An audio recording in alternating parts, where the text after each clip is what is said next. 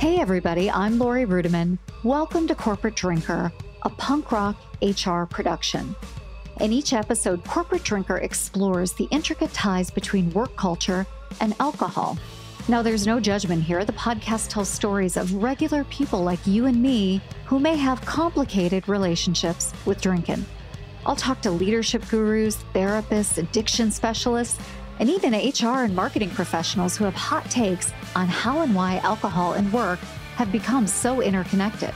And of course, I'll speak to brilliant people with big ideas on cultivating genuine cultures of inclusion and belonging so leaders and employees can enhance their work environment and reduce unnecessary conflict with or without alcohol. Today, I have the absolute privilege to chat with the extraordinary Leah Goodridge. Leah is a nationally renowned lawyer, a respected thought leader, and a captivating writer. She's a prominent advocate for housing justice, combating gentrification, and promoting workplace anti-racism.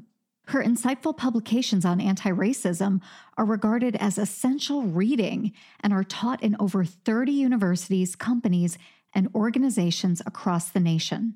In this episode, Leah and I talk about something you may know very well: corporate happy hours. Leah shares her perspective on why these events, often seen as mandatory, as required, can be rooted in elitism and classism, creating an unfair environment for younger workers and historically marginalized employees. Happy hours can be expensive. They can exclude those who choose not to drink, and they often perpetuate power imbalances within the corporate structure. So if you're curious about any of this, sit back and join me for this crucial conversation with the inspirational, the wonderful Leah Goodridge.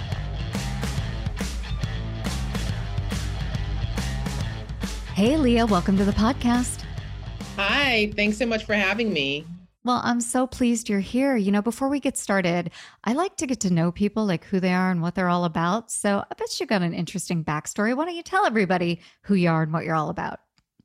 All right. Well, I'm from Brooklyn in New York, and I'm an attorney at a local nonprofit. I help people who are facing eviction. So I'm all about tenants' rights. And then I have a second job. I am a commissioner on my city's planning commission. And so that also has a lot to do with housing. So it takes up those two jobs take up a lot of my time. I would imagine. Well, I asked you to be on the pod today because I'm a fan of yours on LinkedIn, started following you, and you wrote this really beautiful letter to your younger self with advice professionally and personally. And one of the earliest things you wrote in that letter was a line about drinking and alcohol at work. And I just thought, could you tell us about that letter and tell us what advice you would give to your younger self? Yeah, so now I have been in the workplace for a solid 20 years, right? And I remember when I started, I've been practicing as an attorney for a little over 10 years. And before that, had some work experience, so hence the rounding up. But when I started, it was hell. It was little things that I think a lot of people didn't necessarily pay attention to. Like, for example, if you wanted to bond with other people, the way to bond, the only way it seemed, was to go to drinks after work. Yeah. You know what? I didn't have drinking money. There were many times I was just so embarrassed because I'm not like a big drinker. And so my first time that I did this, I didn't realize how expensive it was. And I actually didn't have the money. So I wrote this letter to myself, and it was really about elitism, hidden elitism that is often in the workplace and the ways that it comes out, and things that we may not vocalize and speak about, but that is very present. And that's one of them. Yeah. I was really fascinated by that take because up until the point that I read your letter, I had viewed workplace drinking as potentially problematic, definitely indicative of power in a lot of ways. You know, a lot of things happen with power when two people have been drinking. Also, I viewed it as exclusionary, right? If you don't drink, you can't participate. But that notion of elitism was so fascinating. So tell me a little bit more about that and the other ways that can manifest. Yeah, I mean, other ways it can manifest is then, if you wanted to have lunch with, say, a director at your company or your nonprofit, then the way to do it, you go to lunch. And I was just so at that time, I had buffet money, like those, Right, right. like buffet, like 9.99, but I didn't have sit down restaurant money. And when you go to lunch with directors, they do the sit down restaurant. And sometimes they don't cover it, and you don't know if they're going to cover it. And it's anxiety inducing. So you're doing this whole, oh, I'll only eat a salad, even though you want more. And because there's a power imbalance, it's really sort of, people, I didn't feel comfortable being like, are you going to cover this or not? Yeah, right, right. Who has that kind of confidence at, their early onset of their career? Yeah, that makes sense. It's funny because now I've been a manager now for a good 7 years and in the legal field. And so when I take people to lunch, I tell them up front, even before we go to lunch, I'm covering this. But one thing people used to do that, the reason why I do that is I remember the sheer terror and anxiety because people would wait until the very end, like when the check came, to be like, oh, I'm covering this. I'm like, okay, well, I could have gotten more than a salad. Yeah, More than right. like one juice, but I would be sitting up there like, oh, I'm not that hungry, only because I didn't have the money, but I wanted to make these connections. And that's another thing too. Well, oftentimes people inculcate in what is considered bonding, the fact that you are also like, if they're eating, you're supposed to eat like a meal. If they're drinking, you're supposed to eat. And when you don't, they're like, oh, you're not that much fun. So there are these sort of hidden ways that elitism pops up and an imbalance of power. Yeah, that's really fascinating.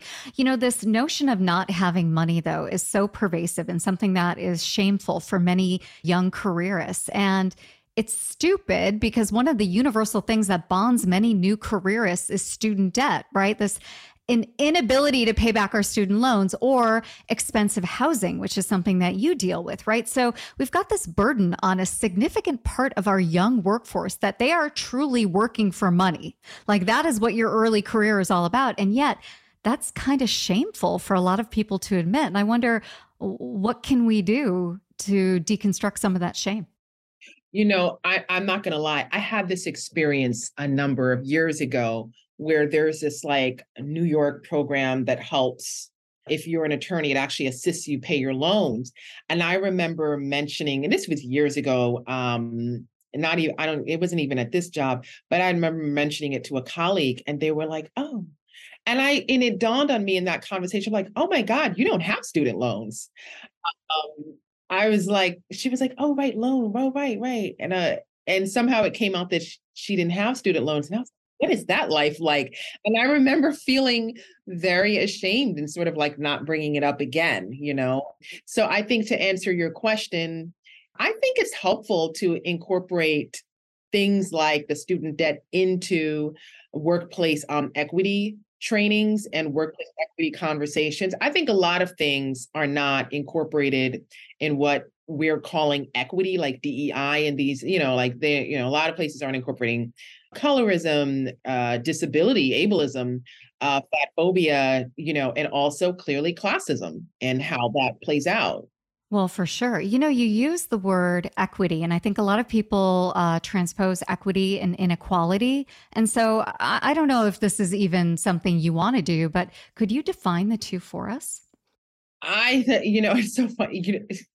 I'm laughing because one of the things I do on LinkedIn is I actually joke about this very thing. I joke because there's this baseball meme that has this like the difference between equality, equity, whatever. And I'm like, oh my God. There's a dancing meme like that too. I mean, and in some ways it's appropriate. So let's talk about inequity, right? A lot of people think that's just as simple as, well, this white guy makes $1 and this African American woman makes 67 cents. And I mean, that's one way to understand inequity, right? But there are a lot of shades of that. And so I wonder if we can drill down a little bit on that.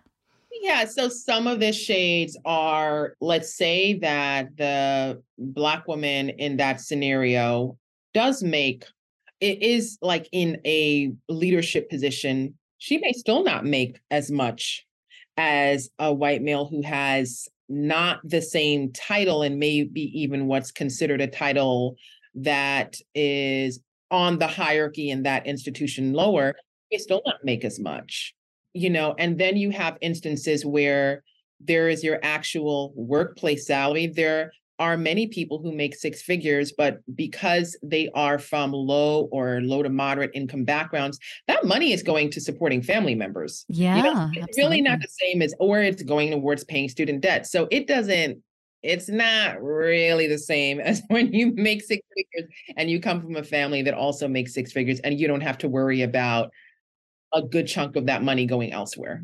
Well, I bring this up because we take everything in this world, right? All of the issues, all of the challenges, and we bring them to the bar. We bring them to happy hour, right? And so it's not like two people show up and they're equals at the bar, even though we may all be drinking the same beer or the same glass of wine.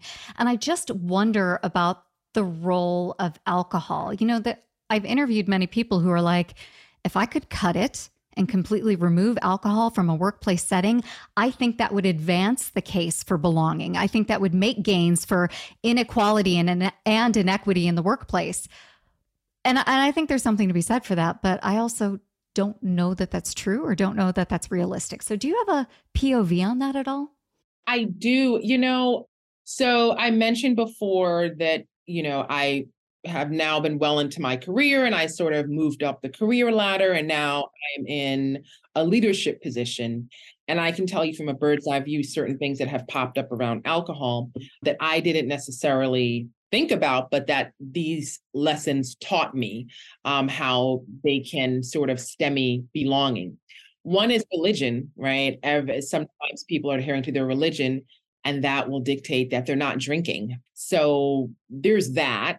And often the problem is, okay, you might say, okay, fine, so that one person doesn't have to drink. But the problem is that specific to drinking, people often, like I said before, there's a lot of pressure. So when you're not drinking, people make comments like, oh, you're a buzzkill, or, oh, why aren't you drinking? People will ask you, why aren't you drinking? Yeah, because sure. that is not enough that you're actually at a bar. Everyone is expected to actually drink. So I think that's the problem. The other issue I've seen pop up, I had one time where it wasn't necessarily like full on alcohol, but I had put out like cookies, and I didn't even think of it. And someone ate them and they spit it right out. And they were like, are these rum cookies? And I was like, yeah. And they were like, oh, I can't have this. And then the person later told me, like, I've been sober for many years, and something like this to tell people. And so that's not even something that I had thought about, but obviously because we have this very big drinking culture, I thought like, oh, it'd be fun. But I hadn't even thought about that some people are actively avoiding this, and to at least inform them.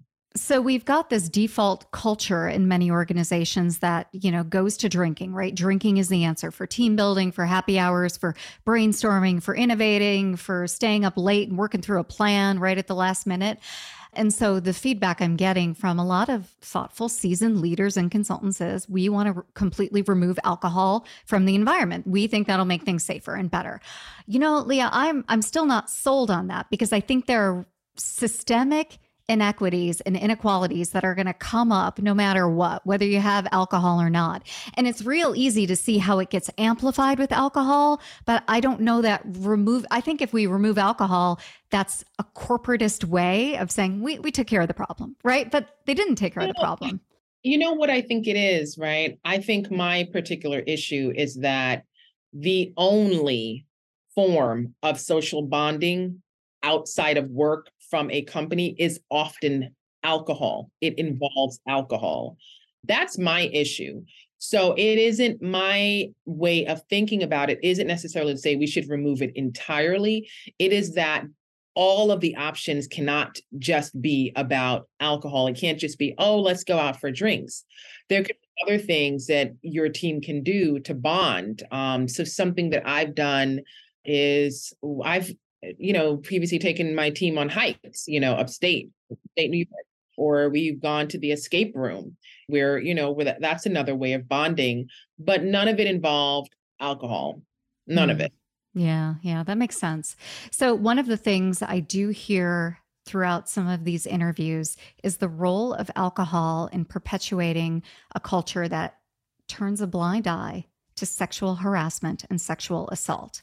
And I know your area of expertise in the law is not necessarily this, but I wonder if you have some thoughts on this, the role of alcohol and the pervasiveness of it in sexual harassment and sexual assault in the workplace.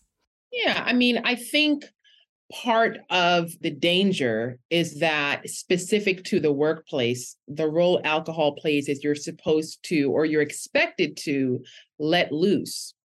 And for some people, especially those with privilege, let loose has a very different meaning than with people who don't have the same privilege or any privilege at all.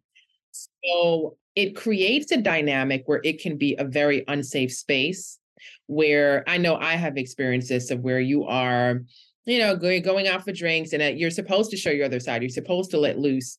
And then all of a sudden I'm like, oh, here we go. I'm sober. There's other people aren't. And this is what people are coming for like, this is how people bond. And I think that element, this sort of, I wouldn't say that it is trauma bonding, but I will say it's kind of like dysfunction bonding, because why do you have to bond over, you can let loose without going into this other being belligerent, or because that's how people bond, right? Oh, last night was wild. Tim got up on the table, or Tim did. It's like, yeah, no. There are other ways where you can create and foster an environment where people let loose and have a sense of belonging without all of that. This trauma bonding or dysfunction bonding is so fascinating to me, because I just have this working thesis in my professional work that we over index on work when things are wrong with our own personal lives, right? So if something's wrong in our family, something's wrong, we've got unresolved, unprocessed grief, whatever, we often go to work to look for an escape. And I don't think that's healthy or even productive, right? But then in a toxic work environment, instead of addressing the toxicity, what a lot of people do, in my professional opinion, is kind of come together and drink about it instead of fix it, right? They don't think about it, they drink about it. So it's interesting that you picked up on this idea of dysfunction bonding. And I just wonder if that tends to be the default in organizations. And I know this is all speculation on your part, when you can't fix it. And instead of leaving, it's almost like this thing that people do where they drink and bitch about things and get stuck. Yeah, well, let's just rip off the Band-Aid here, right? When you're drinking and you're in these environments, are you like literally sitting there problem solving and thinking, well, or are you gossiping about people? Right? You're gossiping, right? And that's not really you're gossiping, right? Yeah, that's true. Here's the juice, here's what's really going on. Like that's what the whole purpose of the going out for drinks, to get the juice. That's what it is. 100%.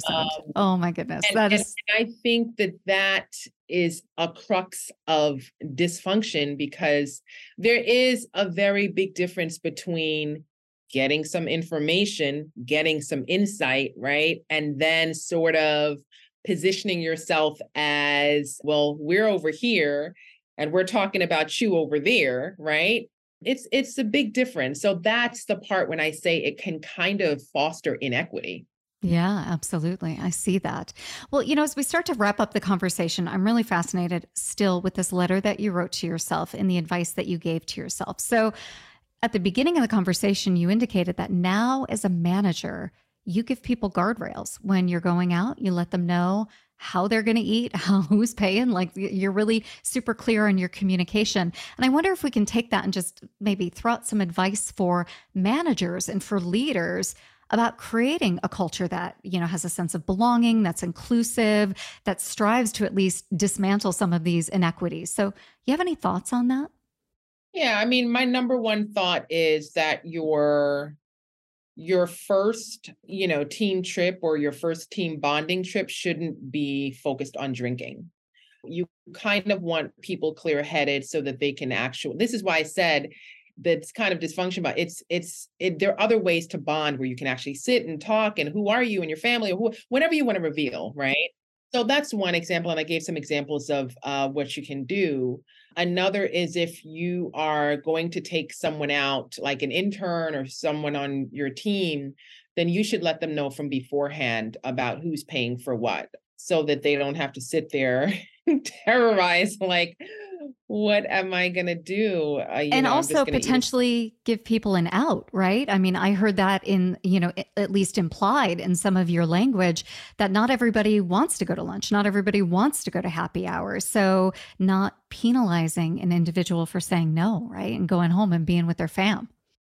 It's okay if you want to meet up in a park instead of like actually having to. I mean, look, think about it this way. It's not just, we're talking about drinking, sure, but we're also talking about a form of bonding that many people utilize for their own career advancement. And that form of bonding is often involving extra money out of their pocket that the institution does not pay for. So I can tell you right now, as a person who didn't grow up with a silver spoon in my mouth, that other person's thinking about it. You might not be, but they are.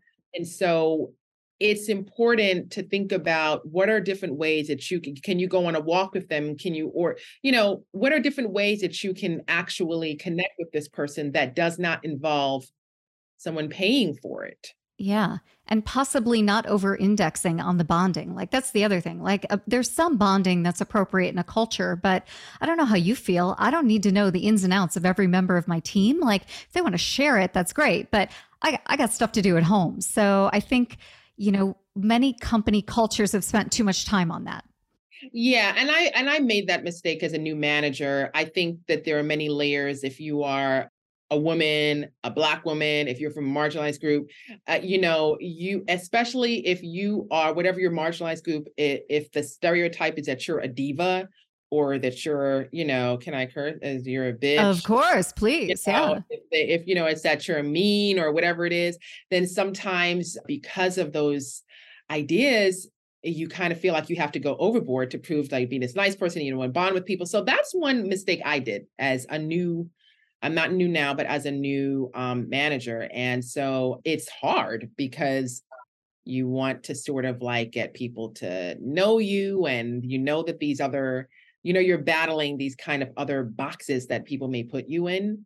So I will say that it's difficult, but when you do have these interactions with people, it's very, very helpful to remember, even if you may also not have all the privileges, you still have some, and it's helpful to remember these other areas that the people that you're treating or that you're connecting with may be facing. Yeah. As I have this conversation with you, one of the things I'm struck by in the work that I'm doing right now is that when we start to peel the onion around drinking and workplace behaviors and expectations and classism, what I'm really getting to is the heart of truly broken system, which is capitalism. Right. Like, it's I the didn't want root to of. say it, but yeah. Yeah. I mean, this is it. I don't know what to do. I don't know how to fix capitalism. Like, that's not something I'm skilled to do, but this is really the heart of it. Like, capitalism is just so broken. And what you mentioned, a Band-Aid before, drinking, not drinking, policy, no policy, doesn't matter because capitalism's going to win. At least that's the trajectory we're going on.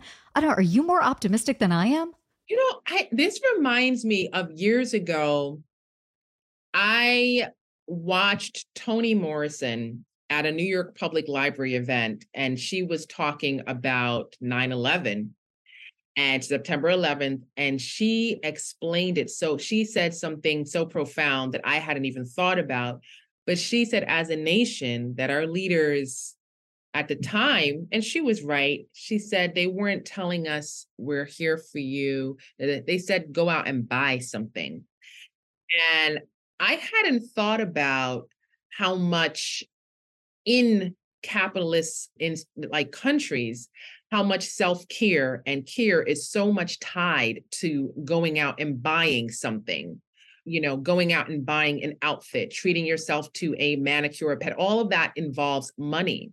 And so when I say in the workplace to sort of, disrupt that mentality by not having bonding based on buying something, it is a form of fostering equity. Hmm. That is so well said. Well, thank you so much for sharing your thoughts, sharing your ideas, and sharing your time with us today. It was great to have you today as a guest, and thanks again. Thank you so much. It was great being here. Thank you for inviting me.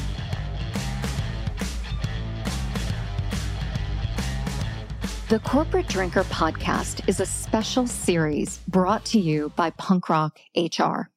If you like what you heard, head on over to your favorite streaming platform and leave a 5-star rating and a review. You can also head on over to punkrocktr.com for news, information, show notes, and all the good stuff related to Corporate Drinker. This episode was expertly produced and edited by my friends at Emerald City Productions with special help from Danny and Michael. That's it for today's show. Thank you for joining us. We'll catch you next time on the Corporate Drinker Podcast.